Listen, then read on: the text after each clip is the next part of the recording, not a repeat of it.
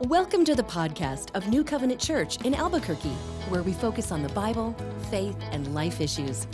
We hope this podcast will be helpful to you on your faith journey. Now, here's our message.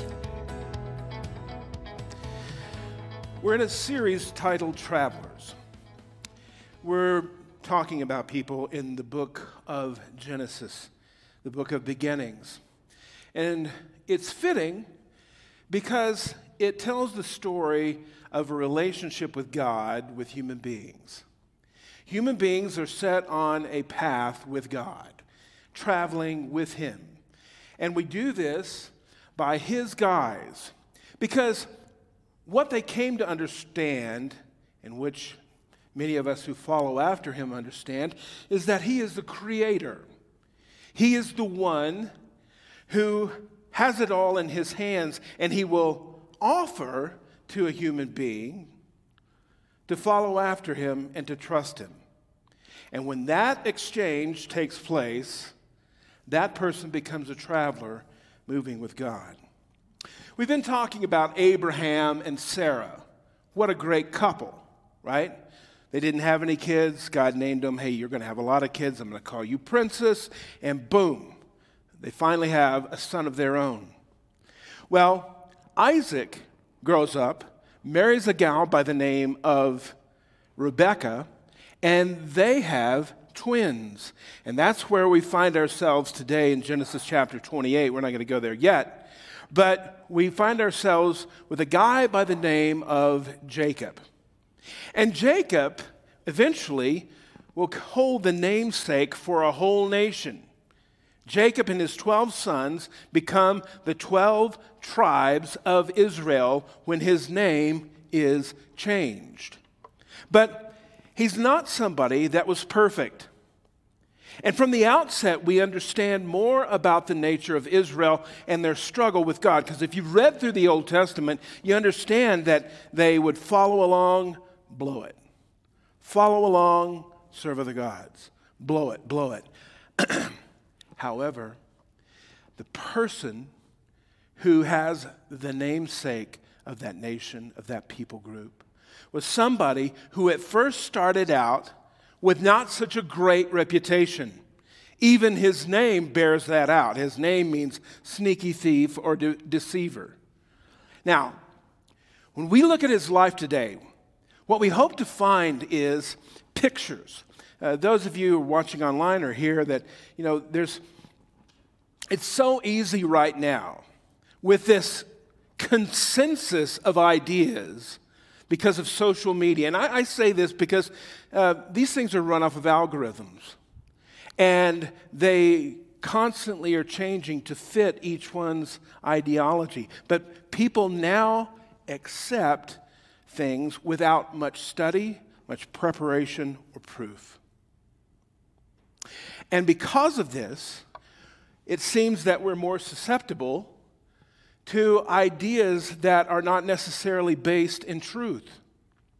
That's why God has given us His Word. Because we can hearken all the way back and read stories of people who lived without all of these distractions. They had the distractions of their day, but for us, it gives us a picture back to a time when people were available to listen to God and not every competing voice on the planet. And I would just throw this out to anyone. If your life is filled with the idea that I don't need God, there is no such thing, and listen, I'm not going to subscribe to that. It's anti-science. It's anti-intellectualism, and it's just for narrow-minded, bigoted people who are now I'll stop there. I will call this out every week as God gives me liberty. Open your mind. Open your mind. Not everything in the world spins around your brain.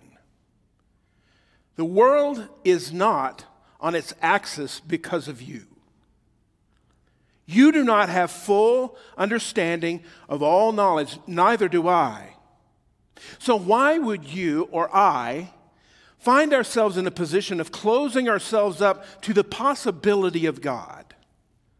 To the possibility that maybe the God that is revealed in Scripture was revealed for the whole world, for all humanity. You see, religion, by its distinction, can become a divisive point. A point where eventually comes to war and fighting and destruction and disunity. But God in His Word has never planned for that. He has planned to bring humankind under the moniker of His saving love. And if you'll but just open your mind to the possibilities, you could find yourself on a journey traveling with God. Let's open up with this affirmation. All right? Say this with me. This is the day that the Lord has made. I will rejoice and be glad in it. I welcome all He has for me today. By His word, He guides me. By His Spirit, He strengthens me. By His will, He's transforming me. I am His workmanship, His unique work of art. And may His will be done in me today, and I receive it by faith in... All right, good job. Okay, who is Jacob? Jacob is the grandson of Abraham. Jacob is a twin. When he was born, it said that his brother Esau came out first. And they named him, because he was so red, they named him Harry. So Esau was the first Harry. Not the first, but one of many. That was his name. And they noticed when he was coming out that the younger brother, by seconds, by minutes, was holding on to his brother's heel. And so they gave him the name Heel Catcher, which meant deceiver. Now, I'm sure mom and dad didn't name him that because they thought, look at that deceiver. He's such a sinner. I'm sure that, oh, how cute. Look at our little heel catcher over here. What a deceiver. But anyway, his name really began to tell the story about his life. Because later on, his dad, Isaac, Abraham's son, the original son of promise, was about to die. He was getting very old. And so it was time for dad to give the blessing, okay? To bless him and to give the inheritance to the firstborn. Here was the way things worked. The firstborn, the oldest, would take the inheritance and assume the position of the father within the family. All of everything had to go through the son who had the birthright, okay? That's how it worked.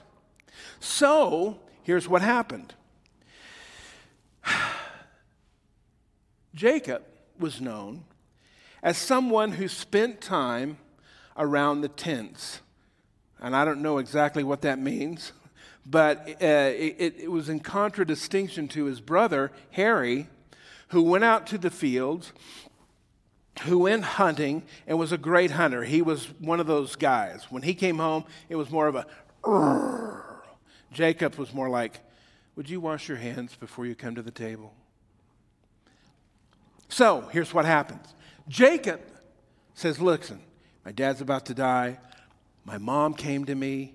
And so before all this happens, I'm going to get my brother. His brother comes in and said, oh, man, you're cooking up some of those baked beans. You know I like those things. Give me some of that red. And so he said, sell me your birthright. You give me your birthright, I'll give you some beans. And Esau, being a very practical man and not very spiritual, he didn't fully accept the ramifications of what he was doing. And he said, listen, if I die here and starve to death, what good is my birthright? And so he did.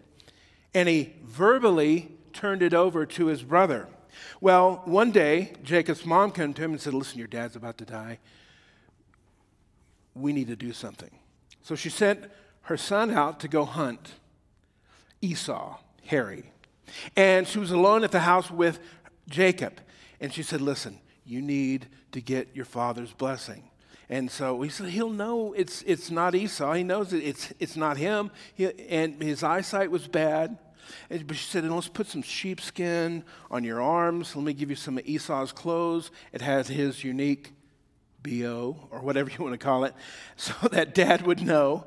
And he's like, I don't want to do this. She's like, do it. You have to do this. And so what happens is he goes into his father, tricks him, and his dad blesses him and gives him everything. Later, his brother comes back and finds out what he did, and he's like, I'm going to get that guy. As soon as my dad has died and people have stopped mourning, I'm going to get the heel catcher. I'm going to get that guy. Imagine creating such a tear within your family's fabric. Imagine that. Doing that. That is so underhanded. That is so dirty. And we could ask, well, why would God bless something like that? And I have no idea. But there's a clue. Because when the two babies, the twins, were in the mother's womb, Rebecca, she had been given a prophecy from God that these two in your womb will be two great nations. And the older will serve the younger. This was God's plan. Well, why wouldn't God use a stand-up guy like Harry? He's a good guy. He was the guy that his dad had chosen. Because God, we find out in the New Testament, has chosen the foolish things of this world to confound the wise. God chooses believers. He calls upon them. Why? Because they're the best people? The most wonderful people? No. Because there is a recognition that within that person there is a desire for God and to know Him. He first chose us. All right. This has all happened, but now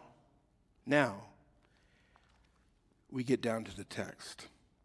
Look at verse 1 of chapter 28, getting out of town. So Isaac called for Jacob and blessed him. Then he commanded him, do not marry a Canaanite woman. Go at once to Padan Aram, to the house of your mother's father, Bethuel. Take a wife for yourself from among the daughters of Laban, your mother's brother. Go marry a cousin.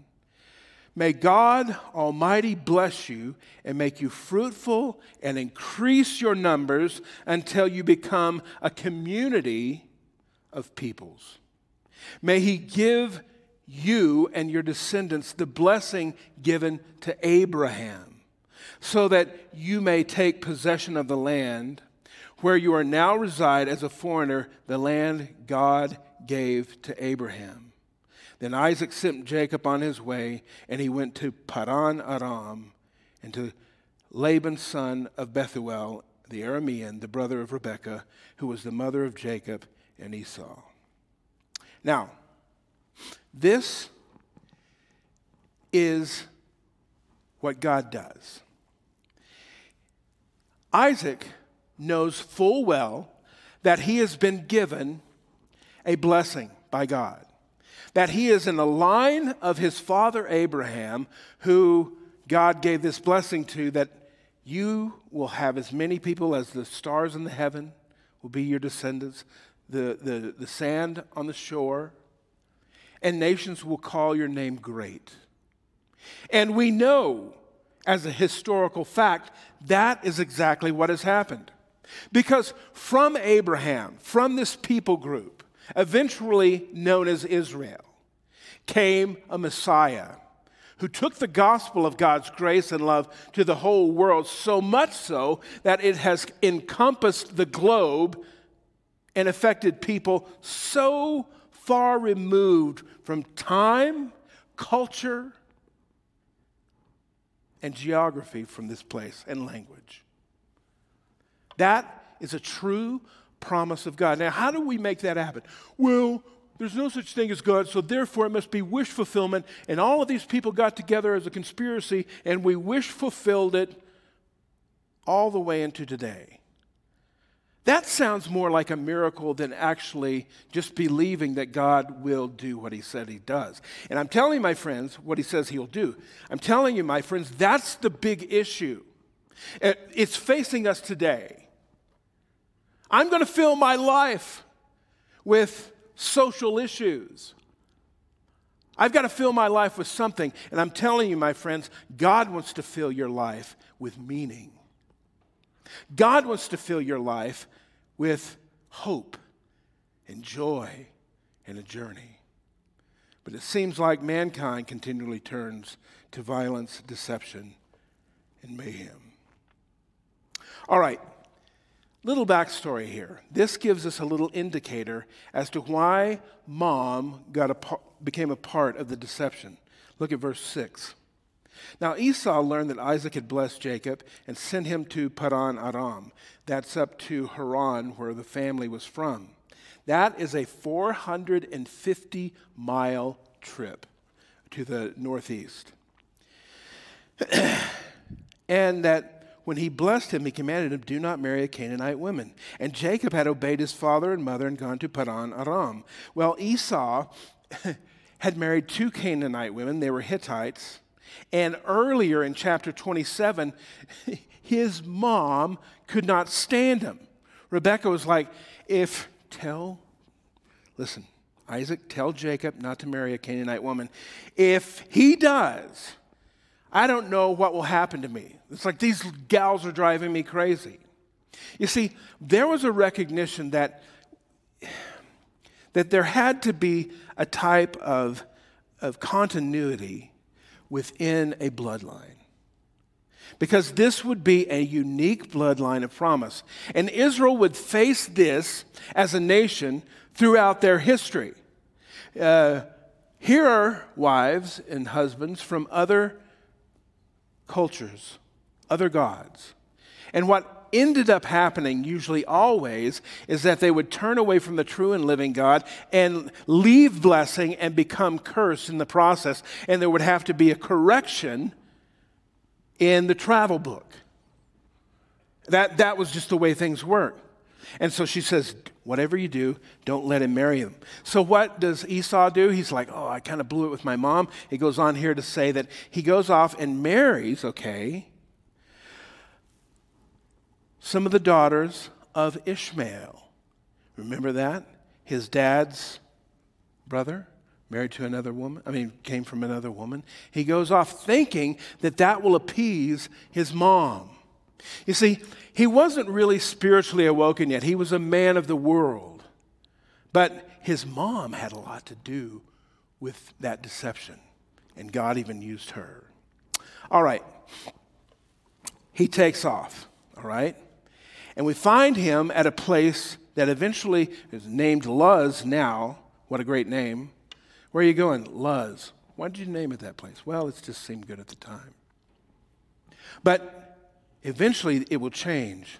So he takes off not too far, a little less than a day's journey from his home, and he finds a place to lay down.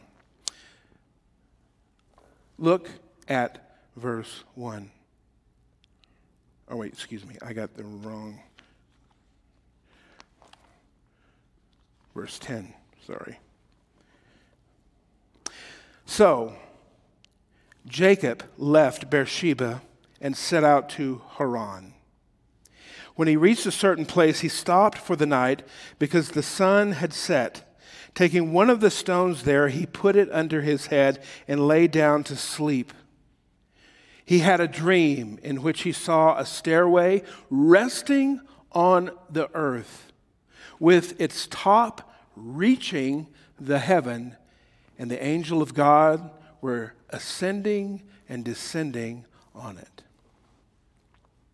You say, God doesn't really speak to me in dreams or visions. How many of you have that happened to you? You believe that God spoke to you in a dream or a vision? Anybody? It's not a bad thing. but it's not as common as it seems to be in Scripture. But think about it. They had very few distractions. Within their culture, it was primarily an oral culture where they would speak and tell stories of different lands, and they would pass on information that way. But also, dreams became very important, especially those that were connected to God. And there was something that let him know that this was a vision from God, not something of his own imagination. And that kind of decision can be discerned by people who are listening. What happens? He saw not a stairway, but a ladder, and angels ascending and descending from that spot. Verse 13. There above it stood the Lord. And he said, I am the Lord, the God of your father Abraham, and the God of Isaac, and I will give your descendants the land in which you're lying. Your descendants will be like the dust of the earth, and you will spread out to the west and to the east, to the north and to the south, and all the peoples of the earth will be blessed through you and your offspring. I am with you and will watch over you wherever you go, and I will bring you back to this land, and I will not leave you until I have done what I have promised to you. There was a promise given to Abraham. That was passed on to Isaac. Now, Isaac passed it on to his son, but the same God who made the promise to Abraham would make it directly to Jacob as well. But isn't his name Deceiver? Isn't he sort of a sneaky thief? Yes, he is. God will change those he chooses. Know that. It's okay if you're kind of rough around the edges right now. God can use you. God will take folks like me, like you, like Jacob, and say, I'm going to do something great with you. I'm going to make you a great nation. Now think about your relationship with God. Would God ever do anything great with you? Well, of course not. Anybody who knows you knows that he wouldn't do that. Just ask your wife, ask your husband, ask your kids. But that's not the case, really, is it? God will take someone who will believe him at his word and do great things. The Lord stood at the top and he said, I am this God. What was happening is Jacob had been a recipient of the promise through his dad, through his granddad. But there's an old statement that said that God personally has no grandchildren. You and I may have grandchildren. We may pass on our faith. We may pass on the heritage that we have. But until that person has a real connection and revelation with God, that person is not fully vested or connected to God. Just because your mom and dad go to church, just because you grew up in church, doesn't mean anything unless there is a real connection with the living God. That's a signature.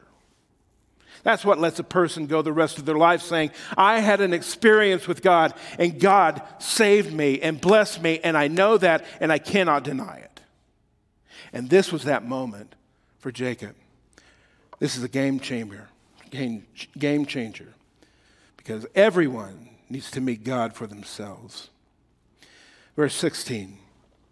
When Jacob woke from his sleep, he thought, surely the Lord is in this place, and I was not aware of it. He was afraid and said, how awesome is this place? This is none other than the house of God. This is the gate of heaven. Early the next morning, Jacob took up stones he had placed under his head and set it up as a pillar and poured oil on top of it, anointing it, cleansing it as holy. He called the place Bethel.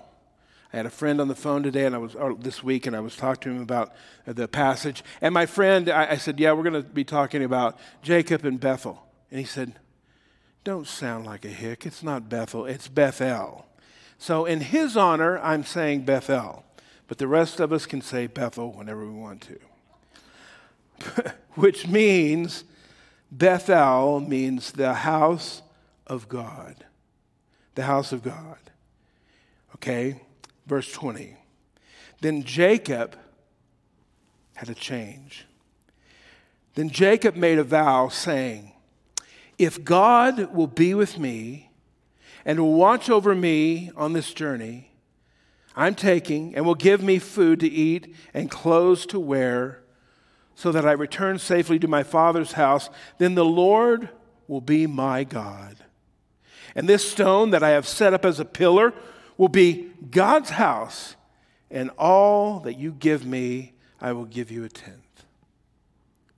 Now, at first glance, it sounds like he's bargaining with God, right? Well, I'll follow you if you pay my way, get me some clothes, take care of me, prosper me, and then bring me back. And if you do that, I'll give you a tenth of what I make. What's interesting about that is God is not shaken by that. God is not shaken by someone asking to prove that he will do what he says. God had reiterated the blessing that he would give him. And so Jacob, in other words, says, just to be sure, you do these things and I'm going to follow you. In essence, I know that I'm not crazy. I know that you're trustworthy, and I know that you are capable. That's the big issue here. So what does he do? He says, then the Lord will be my God. You see, there's a shift and a change there. Oftentimes we talk about people coming to Christ, people becoming born again. And I've heard a lot of controversy about the term born again. You born againers, you're always bugging people. Well, that's what born againers do. But it comes from Jesus. He said, the only way to have eternal life is to be born again. You must be born again. Born of earth, fine. Born a son of promise, fine. But it wasn't until he met the true and living God that everything clicked and changed, and he went on his mission. He could have left, ran away from his brother, hidden away, and that would be the end of it. But he had planned from that point on of fulfilling God's calling for his family and for himself. You see, that's the powerful piece of all of this, is that he was not just a person who would sit on the sidelines and say, well, great, sounds good, but I'm just going to leave. No, this promise from God set him on a traveling experience that would take him 450 miles. When he gets there, he finds a beautiful gal that he wants to marry. And so he talks to his uncle, and he says, okay, you can marry her. You have to work for me for 7 years. Works for 7 years. His father-in-law, to-be, was more of a trickster than him, because he sends the older daughter, who said her eyes were kind of weak. I don't know if she was like this, or I don't know what was going on. But he found out, you deceived me. You made me marry your older daughter. He said, well, we have a tradition I forgot to mention to you. I didn't mention it to you? That the older daughter has to be married first. So you can marry my younger daughter too, but you'll have to work for me another 7 years. This guy worked 14 years. Eventually, God blessed him and he left. Eventually, he reconciled with his brother. His brother hugged him and loved him. Eventually, he would return to Bethel, the house of God, and it would become known as a place of worship of God throughout the land. And he would return to the land that God had promised, but he wouldn't fully receive it. During that time, he would have 12 different sons And eventually, they would be known as the 12 tribes of Israel. And through the brother Joseph would go into Egypt and be slaves there and grow as a nation for over 430 years. This didn't happen overnight. God, I thought you promised me you would do something for me. You got 14 years? You got 430? It doesn't mean that God is late. It doesn't mean that he's a liar. It means that you and I don't have the perspective that he has. Therefore, he calls us to faith and to trust him. Well, I can't trust God anymore. He doesn't. Listen, don't get ripped off. God is not a liar. Our circumstances oftentimes will call that fact into account. Was I hearing God right? Is this all just a mystery? Did I get it wrong? No. These are historical figures that their lives have played out into the very lives that we are living today.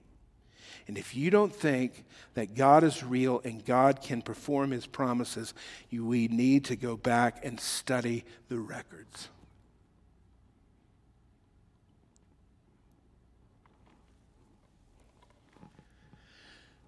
So what happens to us today? There's a story that took place early in the ministry of Jesus. He was choosing his 12 disciples. And we find out that in this process, that Jesus himself is a house. There was a guy by the name of Philip who had started following Jesus. He told his friend Nathanael about him. And he told him that he came from Nazareth. And in John chapter 1, verse 46, he starts out by saying, Nazareth? Can anything good come from there? It's like saying, Belen? Really? He's from Los Lunas? Bernalillo? Really?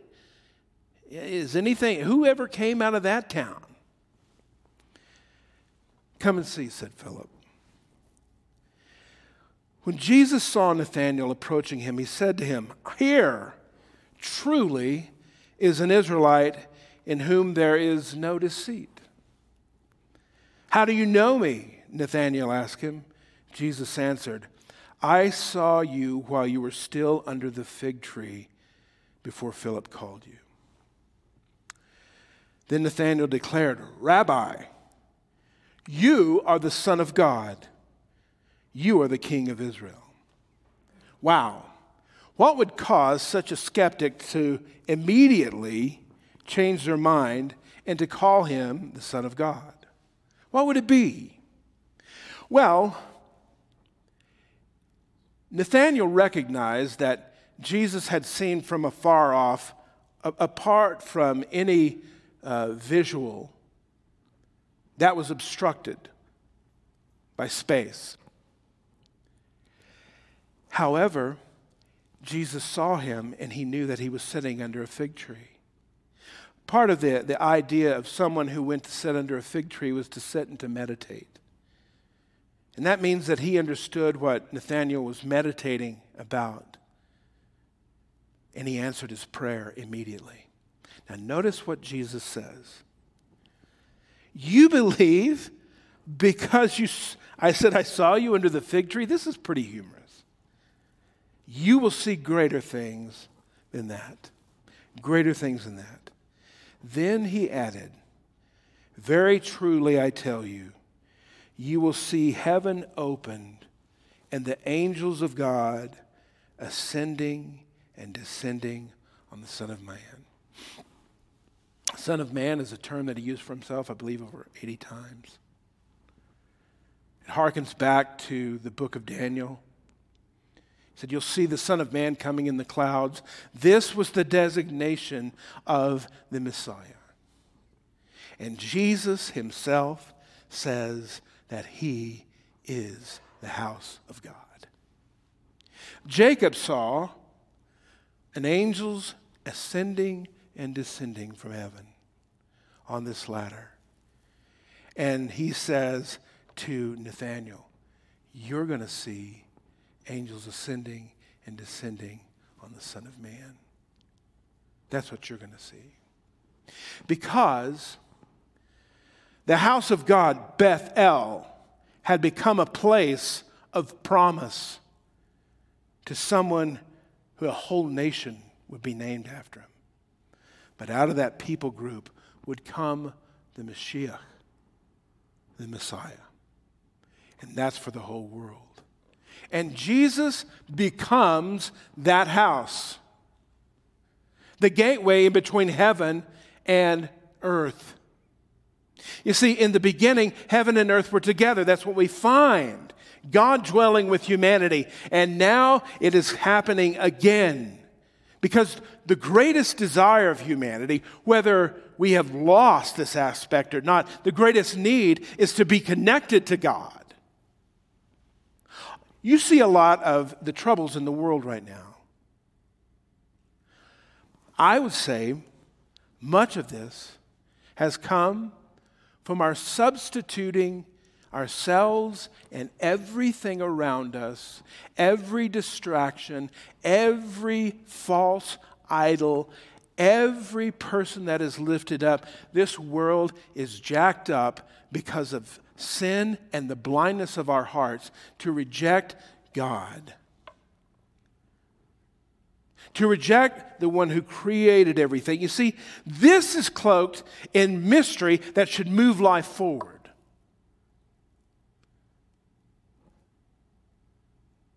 Things like this astound me. Jesus becomes that house. The intersection between heaven and earth is found in a person. Jesus can tell you great things that happened in your life.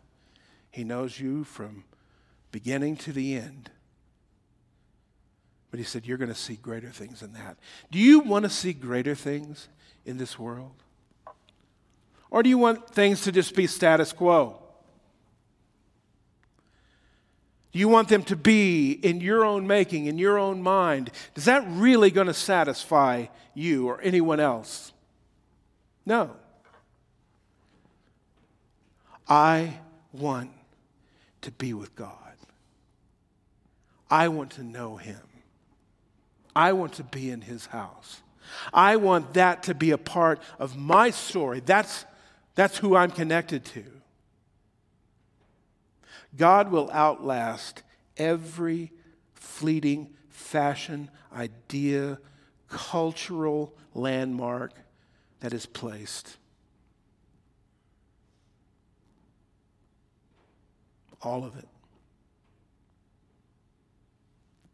The question is your mind open?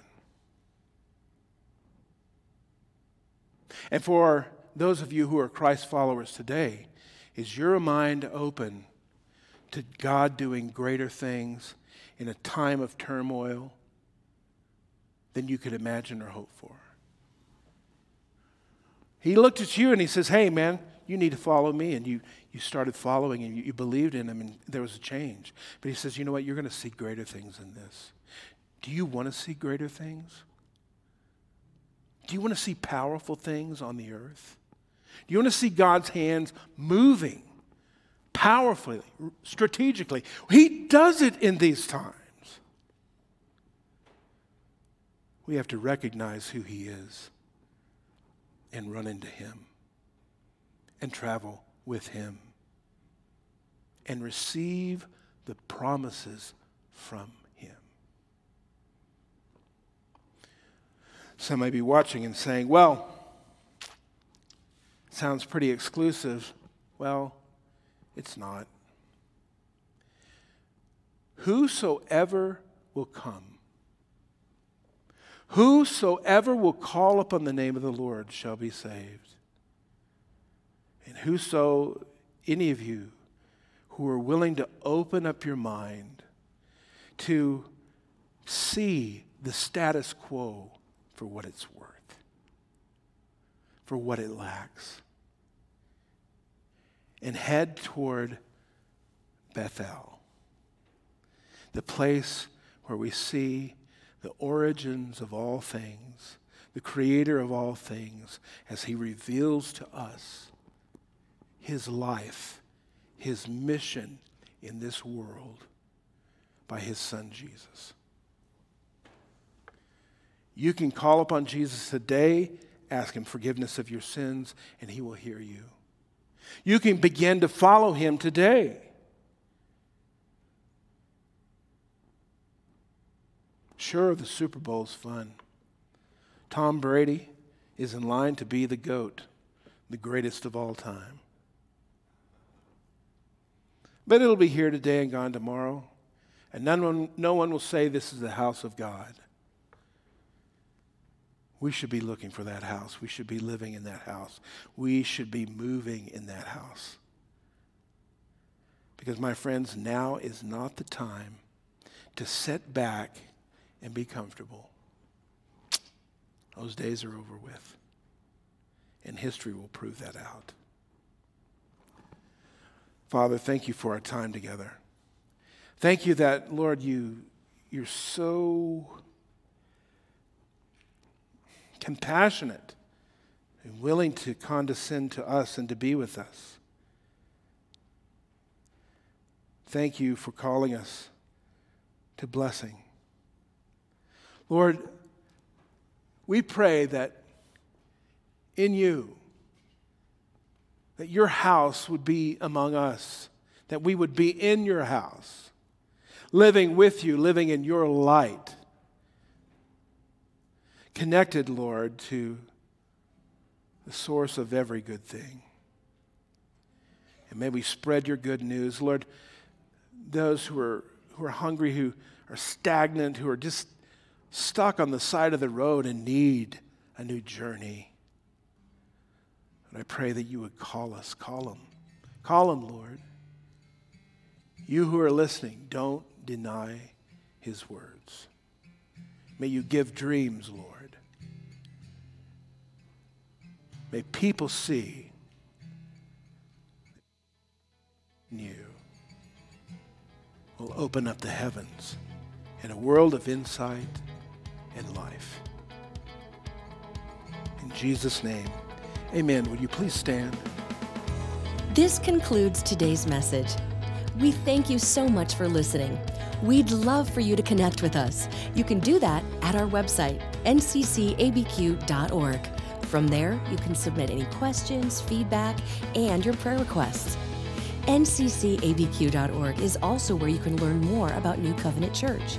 Subscribe to our podcast and newsletters, browse our online message archive, and even tune in and watch the stream of each weekly message. We hope you'll join us. So, until next time, may the Lord bless you and keep you. May God smile on you and gift you.